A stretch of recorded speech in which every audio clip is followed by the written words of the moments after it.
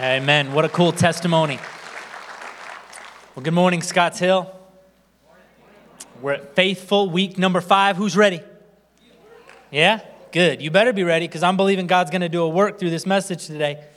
Yeah, I'm trusting that we're going to see some transformation take root based on what God is going to do in and through this time together this morning. So let's get right to it. Turn with me to 1 Thessalonians chapter 2. And as you make your way there in your Bible or in your Bible apps, I want to remind you that if you've missed any of the messages, prior messages of this series, you can definitely catch up online. All you got to do is go to YouTube. Yep, it's that easy. We're on YouTube now. Search Scotts Hill Baptist Church and then subscribe to our channel. Make sure you subscribe because then you can stay up to date with our sermons, all of our messages, our transformation stories like the one you just heard, video recaps of events, and all kinds of things like that. Make sure that you're following us and subscribing on YouTube because we're going to be posting all kinds of cool stuff there and you don't want to miss it. So, now that we're all caught up, or hopefully at least we know how to be caught up, let's go ahead and jump in 1 Thessalonians chapter 2, verse 7. But we were gentle among you like a nursing mother taking care of her own children. So, being affectionately desirous of you, we were ready to share with you not only the gospel of God, but also our own selves, because you had become very dear to us. For you remember, brothers, our labor and toil. We worked night and day that we may not be a burden to any of you while we proclaim to you the gospel of God. And you are witnesses, and God also, how holy and righteous and blameless was our conduct toward you believers. For you know how, like a father with his children, we exhorted each one of you and encouraged you and charged you to walk in a manner worthy of God, who calls you into his own kingdom and glory. And we also thank God constantly for this, that when you received the word of God which you heard from us, you accepted it not as the word of men, but as what it really is, the word of God, which is at work in you believers. For you, brothers, became imitators of the church of God in Christ Jesus that are in Judea. For you suffered the same things from your own countrymen as they did from the Jews, who killed both the Lord Jesus and the prophets, who drove us out and displeased God and oppose all mankind by hindering us from speaking to the Gentiles that they might be saved.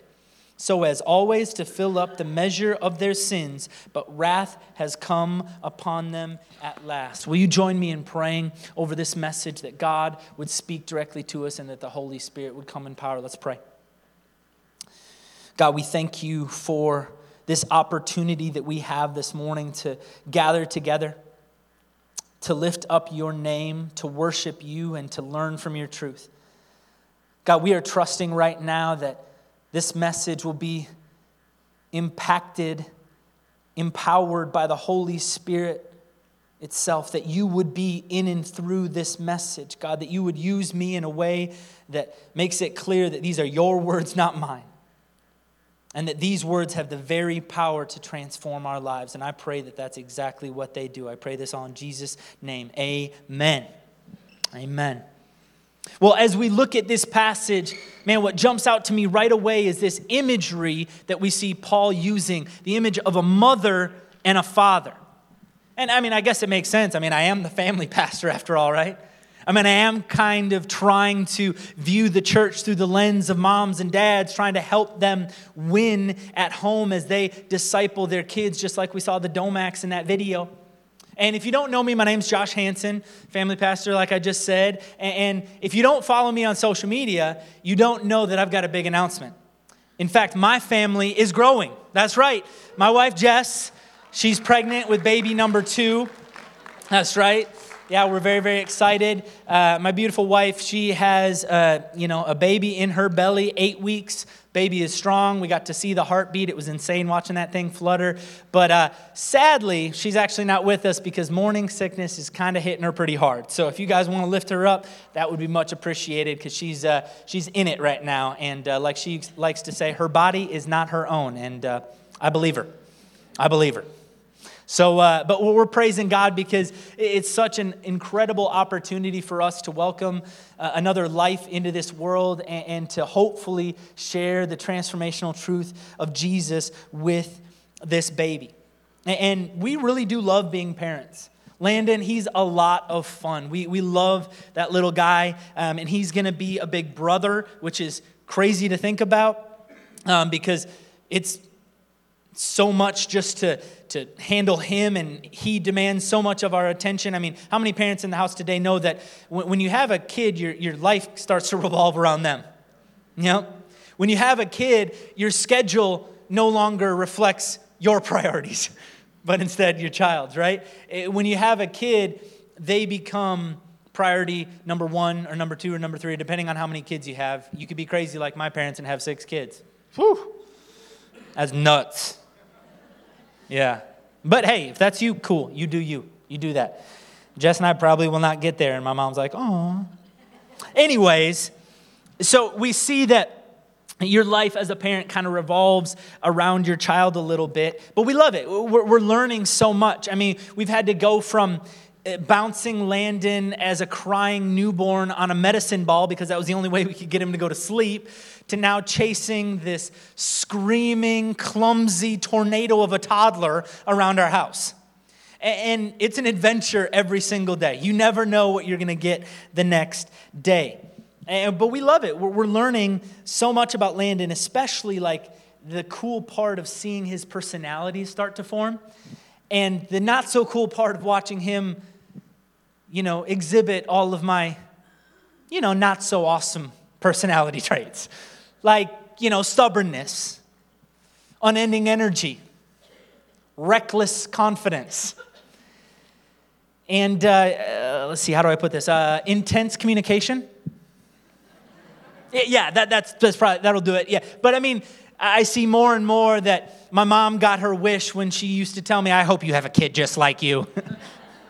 And I'm seeing it, but maybe even in hyperdrive, because Landon, he's intense. And you see in this pic, this is actually a special inaugural event that you guys are seeing in this picture, because Landon, bless his heart, decided to throw his first temper tantrum in the perfect time and place. 30,000 feet. I mean, if you're going to throw a temper tantrum, might as well throw it. Party in the sky, right? Praise God that this plane was almost empty and that we live in the era of earbuds. But if not, I mean, we would have lost our minds because he was kicking and screaming for 3 hours. The entire flight, that little guy was a monster. Like I said, I mean, praise God. God was looking out for us because we may have been murdered by people around us if the plane was not empty. But we're learning how to handle a monster, because that's what he is. Don't get me wrong, he's a cute monster. Look at this. He's a cute monster. By the way, it's International Baby Picture Sunday. You guys got any pictures you want to throw up here? Phil's got some. I got some. You guys got some? No? Later? Okay, cool. But we love that smile so much so that this little stinker gets away with way too much. He flashes us that smile like, can I? And we're like, of course you can. Because as much as we want to, we succumb to his cuteness. But we're learning that now, hey, he's 16 months old. It's time to take responsibility as a man. You gotta learn, boy. It's time. But for real though, he's starting to understand the workings of life. He's starting to learn what's dangerous, what's not. Starting, keyword starting. And we're trying to teach him. We're trying to teach him to understand what we're saying and why we tell him no when he reaches for the sharp object, and why we tell him no when he tries to get into the kitchen cabinets to play with the cleaning supplies, and why we tell him no that he can't splash in the toilet, why we tell him no that he can't climb the stairs without us watching him, and why I tell him no that he can't drink my Mountain Dew because that's mine. But the prominent word in the Hanson household nowadays is no. We're constantly having to tell him no because he's running after all the things he shouldn't, as toddlers usually do. But we've even gotten frustrated because, I thought my kid was smarter than this, but he's not learning very fast. I figured I'd give him a week and he'd have it down. He'd learn all the things that are no, and you don't touch that, and he'd avoid them.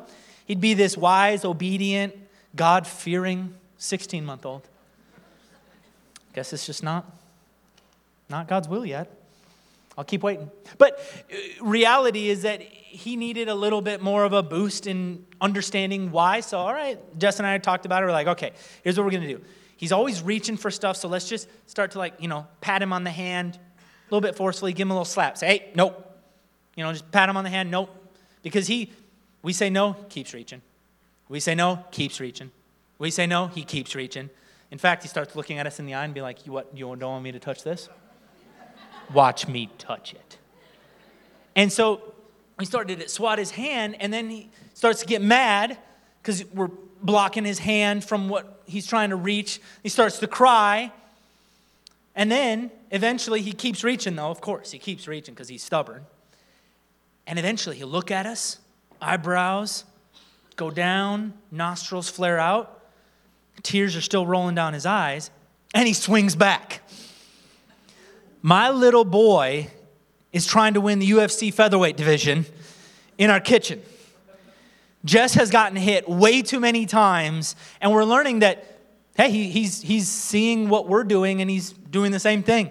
As parents, we're figuring this out. We're not professionals. I know, shocker. First kid, we're learning as we go, and we're learning, oh man, we're teaching him that when he does things we don't want, we hit him. And so when mommy and daddy do things he don't want, like stop him from grabbing things he wants, he hits us. And we're learning these things, and it's crazy because there's this curve and these principles of parenting that sometimes just take experience, and it takes a while to learn. But as tough as it gets, it's so worth it. It really is. It's so worth it to be able to love on Landon, to be able to teach him things, to be able to keep him safe, and hopefully, eventually, like I said, share the truth of Jesus with him. There's no greater joy for us as parents. There's no greater joy. And we are not perfect, and there will be so many parenting fails that will be laid out for us in the future. I just know it. But our hope and our prayer as we parent is that we will pursue parenting with transformational truth. That we will pursue parenting with transformational truth. That we want to parent Landon with truth that will actually change his life. And as we looked at this passage, as we read it, we see, we're continuing in this series, Faithful, and we see that Paul, he actually applied parenting principles in his approach as he evangelized and discipled the people in Thessalonica. When he built the church in the Thessalonian church, when he was building the kingdom of God, we see that Paul pursued people with transformational truth. That's what he did, and that's what I want us to learn to do as well. We need to pursue people with transformational truth. That needs to be at the core of our relationship with them. Because that's what Paul did, and that's what we see. And whether you're a parent or not, I really do believe that God is calling us to apply some of these parenting principles as we pursue people with transformational truth. So let's go ahead and unpack this together, because this is a cool statement, right? You could tweet that, right? But what does it mean? What does that look like? That sounds good, man. You got your alliteration on. You got two P's, two T's. Come on, get some. But what does that mean? What does it mean to pursue people with transformational truth? Well, let's look at the text, because when I look at verse 7, it's clear to me that sharing Jesus with people requires the heart of a mother. That's what you need. In order to pursue people with transformational truth, you need the heart of the mother. And all the moms in the house started nodding. Mm-hmm. You better believe it. And it's so true. Look at verse 7. What does it say? It says, "But we were gentle among you like a nursing mother taking care of her own children." Why does Paul use this image of a mom taking care of her children? Because there's not a whole lot of stronger love than what a mother has for her child. There's not a whole lot more of a relational, sacrificial love than what a mom will do for her child. And Paul says, listen, when I came to you, when I approached you in Thessalonica with the goal of evangelism, which is a fancy word for saying, when I came to share Jesus with you, when I came to tell you about who Jesus is and what he's done for me, what he's done for the world, I did it with the heart of a mother. See, you have to remember that before Paul came to the Thessalonians, they didn't know God. They were lost. They were hopeless. Kind of like a baby without its mom. They were hopeless. But Paul came, and we're so encouraged because we see that now he's writing to a Christian church in Thessalonica because he came to them with the heart of a mother. See, telling people about Jesus requires the heart of a mother, but what does the heart of a mother look like? Let's keep digging. The heart of a mother is patient. The heart of a mother is so patient. I've seen this flesh itself out so much with my wife. Lando, she's with him all day long, and yet she continues to show him patience. I'm with him for 5 minutes, and I'm like, all right, I'm going to put you to bed. Is it bedtime yet? Nah, not really, but for real, though, she shows so much patience for him. And we see it in verse 7 again. Look, it says, but we were gentle among you like a nursing mother. Now, I see some eyebrows raising, and you're like, wait, what do you mean gentle? When I hear gentle mother, the picture that I come up with is, her soft touch as she holds her baby, her sweet whisper to get the baby to go to sleep. What does that have to do with patience? What does that have to do with patience? Well, actually, the word used here is more like a picture of a mother handling a disobedient and wild child. Landon. That's the picture. It's more like a good teacher handling a disruptive and difficult student. It's the idea of a committed coach who handles a troubled kid on the team. It's this idea that it takes patience to lovingly care for somebody to this degree. That's what it means when he says we were gentle. He said, I approached it with the heart of a mother, and this heart was patient. I knew that you were going to be disobedient. That's what I expected because, hey, you were lost. You didn't know Jesus. I'm not going to put the requirements of a Christian on a community that doesn't know him, that doesn't know God. How ridiculous is that? We're going to expect you to live and walk like God and follow after God when you don't actually believe in him.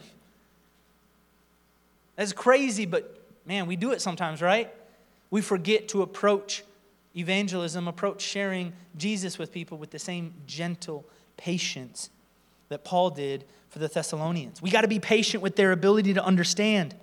We got to be patient with their desire for God, patient with their heart for God, and most importantly, we got to be patient for God to do the work. Because God's the one who's going to transform lives. It's not you. It's going to be the work of God. So we got to be patient with that heart of a mother. And with that in mind, I want to say that if you're here today or you're watching online, I want to make sure you know that if you're unsure about your faith today, if you're here, you're a teenager and you're here because your parents brought you forcibly. You're here because, man, life is just hard right now and somebody told you, hey, come check out church, find some hope there. Or if you just wandered off the street, hey, good for you. We're kind of tucked back off of 17. Good job finding us. I don't know why you're here this morning, but if you are here and you're unsure about your faith, first off, I want to say I'm glad you're here. I truly believe God is speaking to you today. I truly believe that God has a message for you today, and I hope and pray that you have felt welcomed and loved. I hope that you didn't feel judged, and that if you have, you would let that go right now, because I'm here to tell you we want you here exactly where you are in your faith walk. We want to be patient with you where you are. We are willing to meet you where you are. And as I've been talking about transformational truth, I apologize because you know what? That's not necessarily clear. What does that mean? I want to tell you exactly what that means this morning. I'm talking about the message of Jesus. But the message of Jesus actually kind of starts with you. See, because the truth is, the transformational truth is that you're not perfect. Spoiler, you're not perfect. And second, this world is broken. Also, not a big surprise. That's our reality. But it's not how God intended for it. See, God created the world and he created it to be perfect. But then disobedience, we disobeyed God. It entered into the world, and it's called sin. And what's happened is it's trickled down generation after generation, and it's spread like a virus. And now you have the life that you have right now that is not perfect, living in a broken world. It's a result of disobedience. But here's the good news. This is why it's transformational. Because that's just the stage. Now the hero enters the picture. See, God made a way for you to overcome that brokenness, for you to find freedom from imperfection, and for you to be reunited with Him for all eternity. And that way is a person.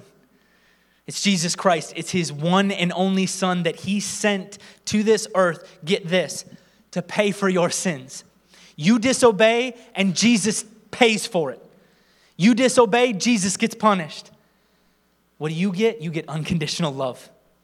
What do you get? You get freedom from sin. What do you get? You get eternal life with God. That's the transformational truth that I'm talking about. And what does it mean for you? It means that you need to believe. It means that you need to do what we saw happen in the baptism. You need to accept that, yeah, my life's a mess. I'm imperfect, and I can't fix myself. 2, believe that Jesus is who He says He was. Put your faith in Him. And 3, confess Him as Lord. Submit your life to Him and commit to following Him. That will transform your life. I promise you, if you believe that today, right here and right now, you will become a new person. And if you're feeling that tug in your heart this morning, man, I urge you to follow it. I urge you to follow it. Because God wants to do incredible things with your life, but you have to surrender it in faith.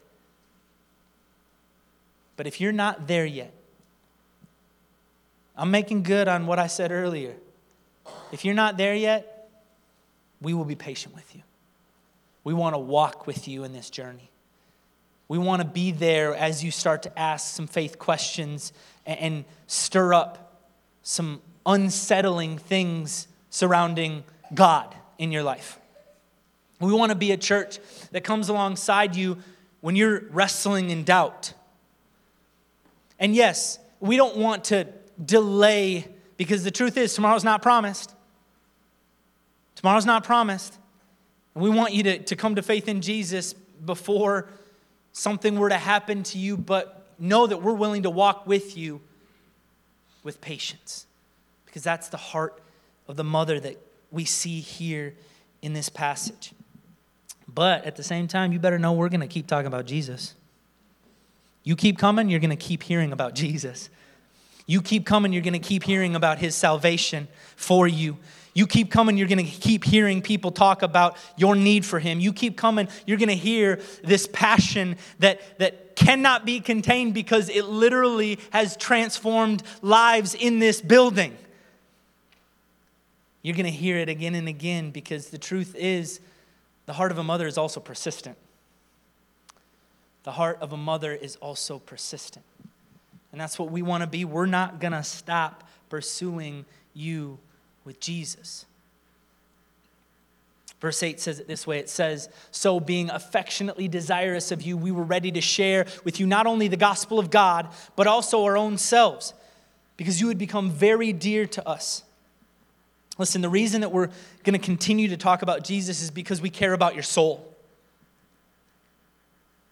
Affectionately desirous of somebody means you are going to continue to pursue them out of love. That is literally the love of God for us, because He chases us down, amen? We turn away, He keeps coming. We sin, He keeps forgiving. We disobey, and He keeps loving. That is our God. That is His character. That is His heart for His people. And so we want to echo that heart and keep chasing people with the message of Jesus, because we care about their souls. And when you have the affection that God gives you for other people, when you see people the way God does, you're ready to love them well and love them persistently, because, hey, how many of you in this room know that you're a hot mess on the regular basis? Come on. Humble yourself real quick. You are a sinner. You're a hot mess from time to time. And you're hard to love. I know that. Marriage taught me that. My wife's pretty easy to love by comparison. But we're all hard to love. So it's going to take persistence. And I want you to know that we want to be a church that's persistent in sharing the gospel. Persistent with the heart of a mother, the heart of a mother who's willing to go the extra mile for her children. And as we share this gospel, it means that going the extra mile means you got to be intentional sometimes, right? You can't just randomly do things. You got to plan it out. That's why most moms are really good planners. See, because you got to figure out what you're trying to do so you get the best result. Let me tell you, when you're trying to share about Jesus, you got to use intentional language. You really do. You have to use intentional language. Because how many of you know you can't talk to a kid the way you talk to an adult? I mean, believe me, I tried. I sat down with Landon the other day, and I wanted to discuss the political climate in America today.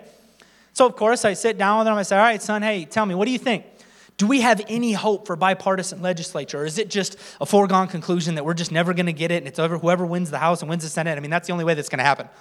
You know what he said to me? Bah. It was ridiculous. It was like he wasn't even listening. No, I'm kidding. You know what I do with my son? I say, nose. This is your nose. That's what I do with my son right now. I meet him where he's at. I got to meet Landon where he's at. I'm not going to talk to him like he's an adult and try to say, hey, Lando, you got to be up on my level, bro. I say, no, I got to get down on yours because that's what God did for us. God didn't say, hey, climb your way to heaven. He said, I'm going to come down. I'm going to get my feet dirty. There's going to be blisters because I'm walking, chasing you. How many of you know that God came down for us to meet us in our mess and gave us the example of that's how we approach others? We've got to be persistent in meeting them where they're at. Because come on, I mean, think about a new believer.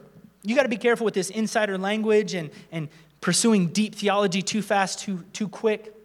Because what's a new believer or somebody who doesn't know Jesus, how are they going to respond when you say, man, I praise God that I was washed by the Lamb, that I have that eternal atoning sacrifice. Woo, hallelujah. They're either going to be confused or scared, probably both. See, that insider language, listen, it's true and there is a theological explanation that is good in due time. But that's not your opening argument.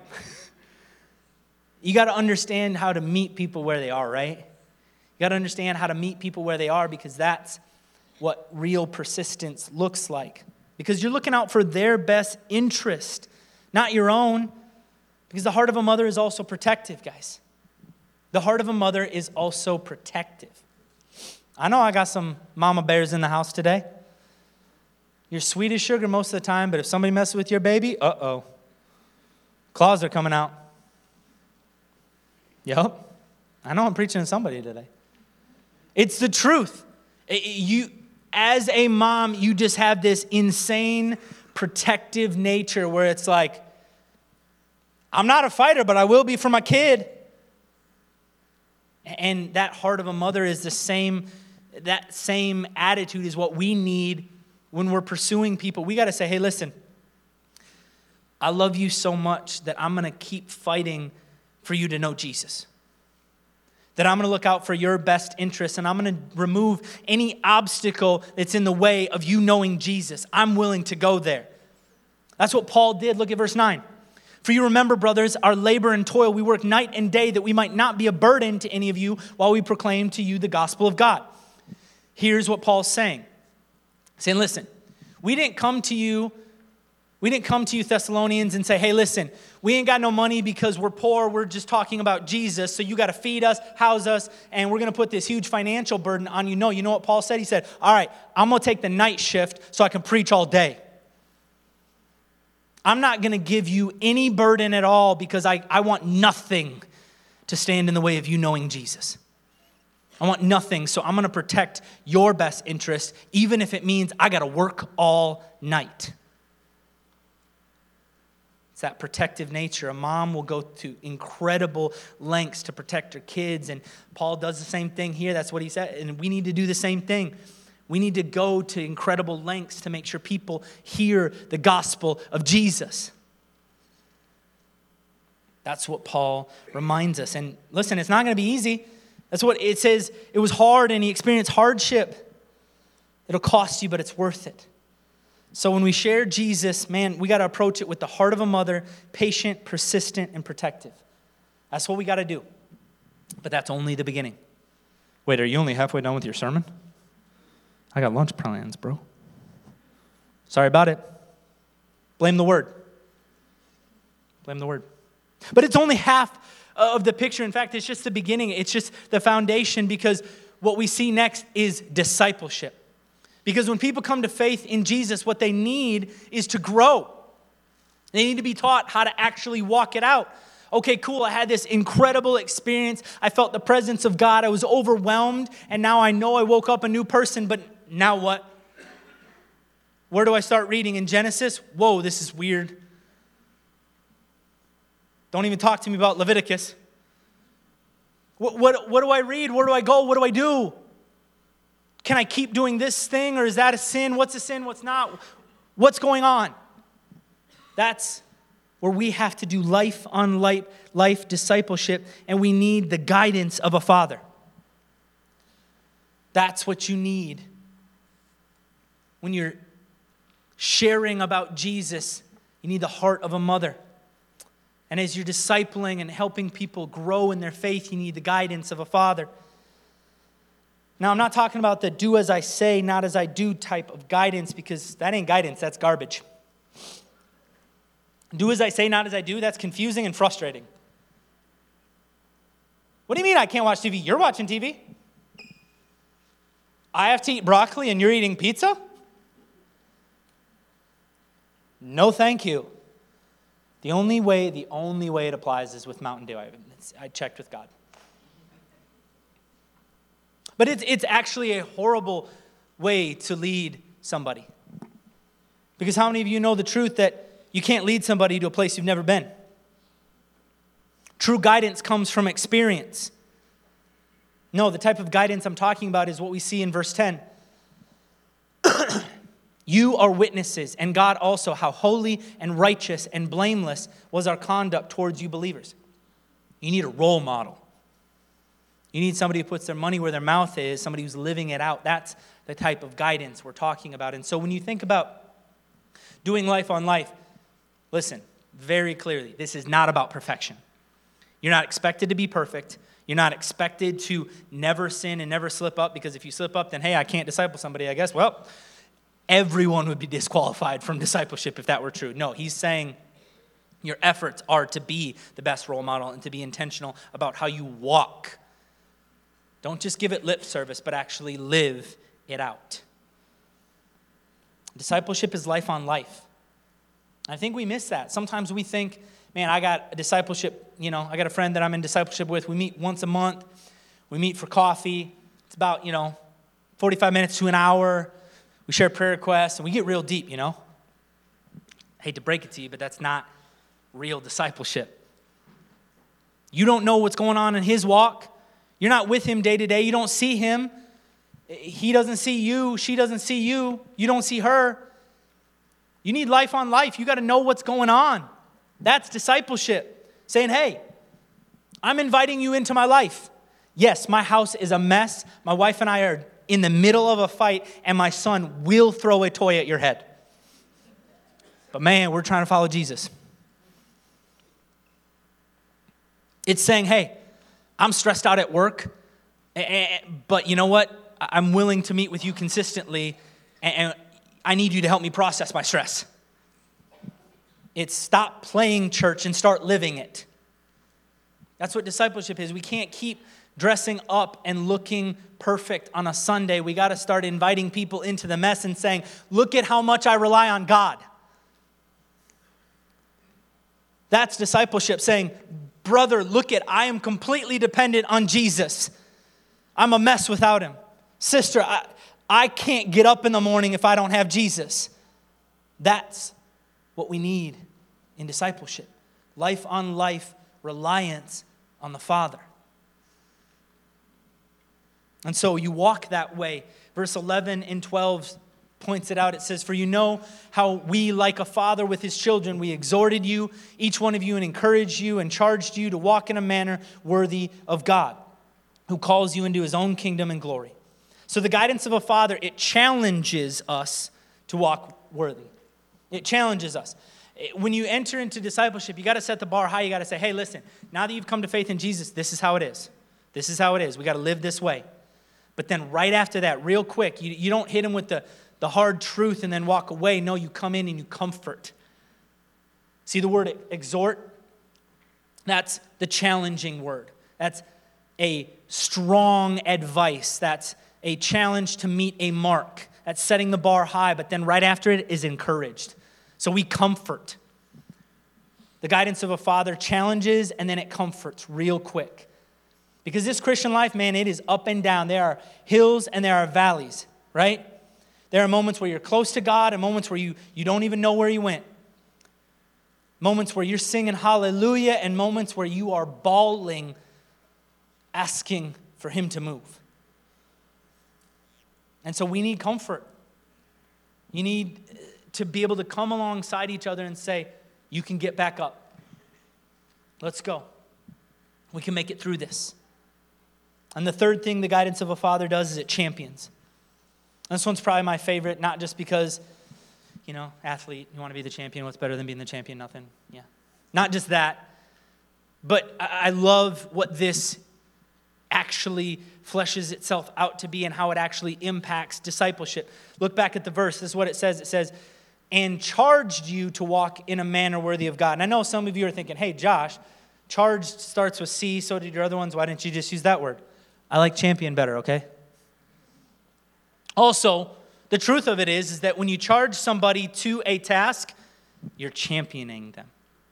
Because nobody charges somebody to a task. Nobody hires somebody expecting them to fail. Nobody gives somebody an opportunity saying, yep, you're going to flop.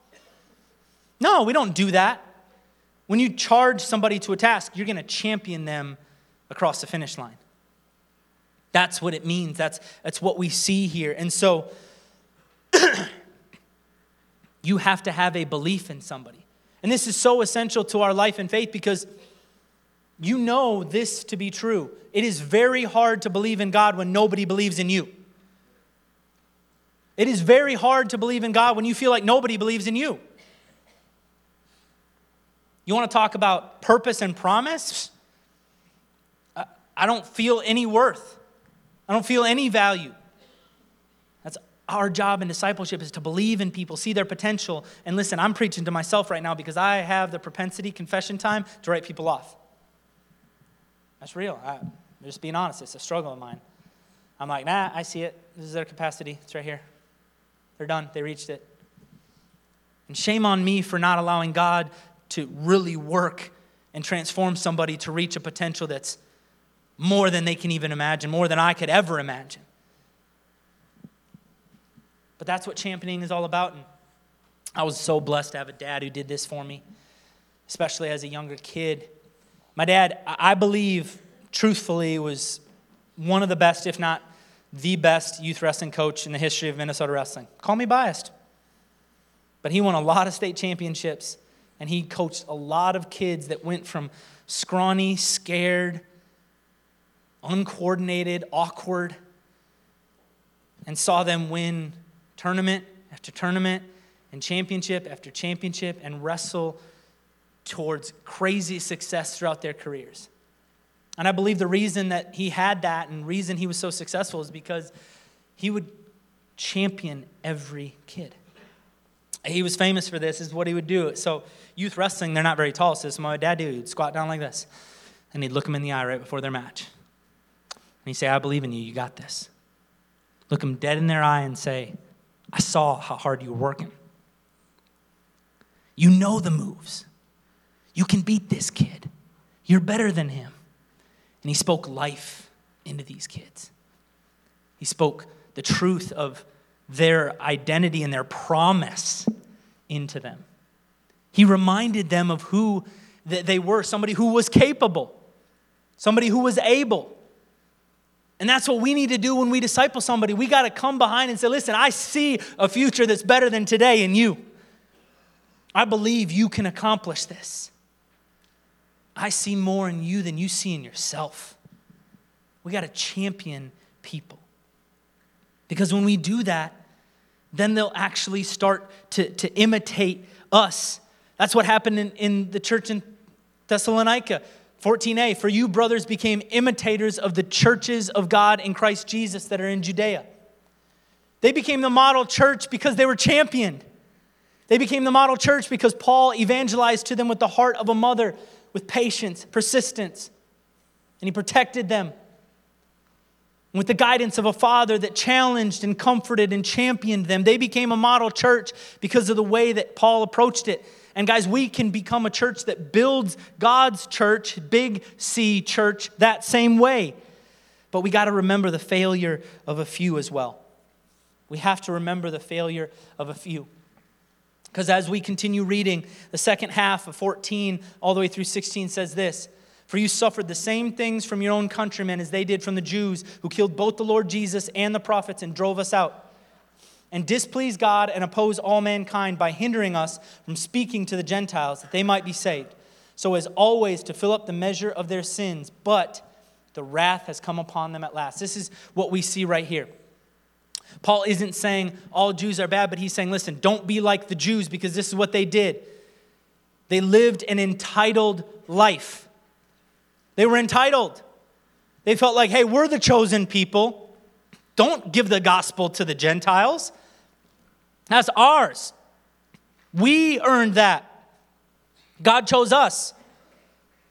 And they were so entitled, they had this attitude that you see, an entitlement attitude creates enemies out of people.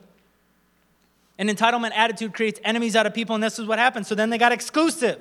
They said, no, you can't share the gospel with them. They tried to put a stop to it. Paul was one of the greatest proponents of this movement, saying, no, stop the gospel. It is ours. We get the Messiah. Nobody else gets him. How many of you know who Jesus was and how he lived?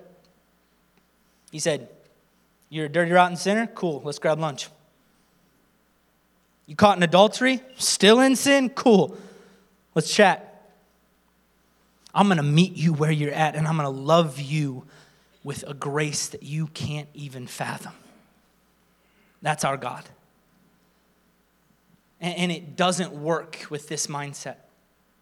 We can't be a church that's exclusive. We can't be a church that's entitled. This is a warning I want us to take seriously. Are these walls just for us? Are these walls just for us? Is this a church full of like-minded conservative Christians? Or are we striving to be a melting pot of people who are at different places in their faith journey with Jesus? Is this message just for us? Is the saving power of the gospel a feel-good that raises a few amens on a Sunday? Or is it an anthem that we take out into our communities?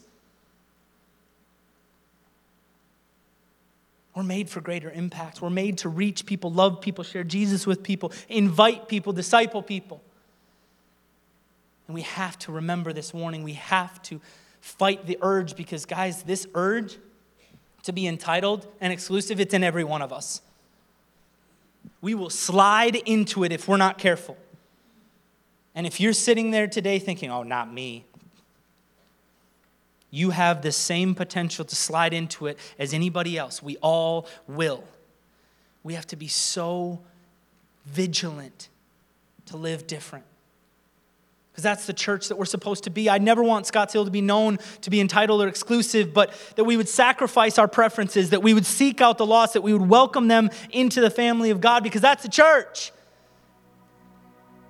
Evangelism is necessary, guys, because we have a message worth sharing. And that goes for everybody. If you've been saved by Jesus, you've got a story that's worth sharing. You've got a message about a God who met you in your mess and saved you. Share it. Don't keep for yourself what builds the kingdom of God. It's the gospel that builds the kingdom of God. Don't keep it to yourself. How are they going to come to faith if they don't hear? discipleship is necessary because we know of lives worth shaping.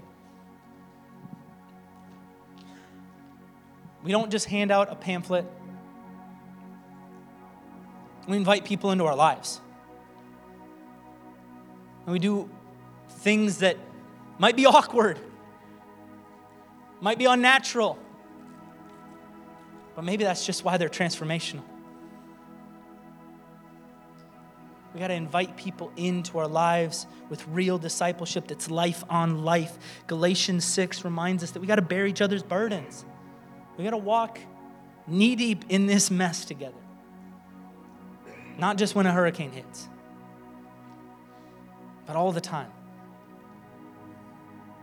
So what do we do? As we close today, I want to pose a few questions for you and charge you with some action statements based on it. First, it's this. Who has God placed in your life to share the gospel with? Who is it? Who has God placed in your life? Maybe you're here today and boom, I didn't even finish that sentence and you had a name. Or maybe you're like me and confession time round 2. Getting real today. I don't have a name. I mean, outside of student ministry where there's some students that maybe need to come to know Jesus, I don't have a name because I haven't been intentional with my relationships outside of here. And I need to get after it. But here's a cool thing. If you don't have a name right now, God will give you one. God will give you one. Ask and you shall receive. I promise you, if you say, hey, God, give me a name, you might not even say amen, and he's already given it to you. Here's what you do with that name. Start intentional conversations this week. Intentional conversation, Josh, what are you talking about? To put it as simply as I can, it's you saying, hey, I want to know about your life. I don't want to talk about the weather. I don't want to talk about, who you're voting for. I want to talk about you. How are you doing? Like really, not I'm good. Like how you doing? How's 2020 treated you so far? You feel like you're on the mountaintop or are you in a valley? Talk to them about real life and ask them questions that dig a little bit because you know what that'll teach them? That'll say, hey, I care about what's really important. I'm not going to waste my time talking about the weather. I want to know about your heart. Start intentional conversations with those people this week and then watch God open a door to share the gospel. And follow that prompting when he gives it to you. And 2, the second question, who is God calling you to disciple? So it might be more difficult, but I think I can help out a good number of people by saying if you're a parent, guess what? It's your kids. It's your kids. Yep. You are the primary disciple maker for your kids. It's you. God gave them to you so that you could disciple them. Not alone. That's what we're here for. That's what I'm here for. That's why I have a job. We want to partner with you every step of the way, but your role is to disciple your kids. That's the person you should focus in on. If you're feeling like, I got to figure out who I'm discipling, it's my kids. And if you don't have a name or you're not a parent, here's the deal. Who's a generation younger than you? Find somebody and say, hey, I got some life experience. I'd love to share it with you. Who's a generation younger than you that you can pour into? And that goes all the way down the board. That's why I love Student Serve. We got high schoolers pouring into the lives of little ones. Come on. Discipleship is happening. And what are you supposed to do with that name? Who God is calling you? Reach out and invite them into a relationship. I mean it, like life on life. Like, hey, we're going to meet my house. You're going to see my mess. It's going to be real. I'm going to invite you in. We're going to walk through life together, and it's going to be real. Because that's how God will transform their lives. That's what God did with the church in Thessalonica. That's what he wants to do with this church when we walk faithfully towards it. So as we close today, I want us to close with a worship song. I want us to be reminded of the reason that we share a message at all, because the message of Jesus. I want us to be reminded the truth that we've been discipled, and that's why we're here today. So let's sing together as we close and lift up Jesus' name high. Would you stand with me and pray as we prepare to worship? God, thank you for this message. Thank you for this truth. I pray that we would not just hear it, but God, that you would inspire us, that you would urge us, that you would work in us in such a way that we would walk it out this week. God, thank you for Jesus because he changes everything. It's in his name we pray. Amen.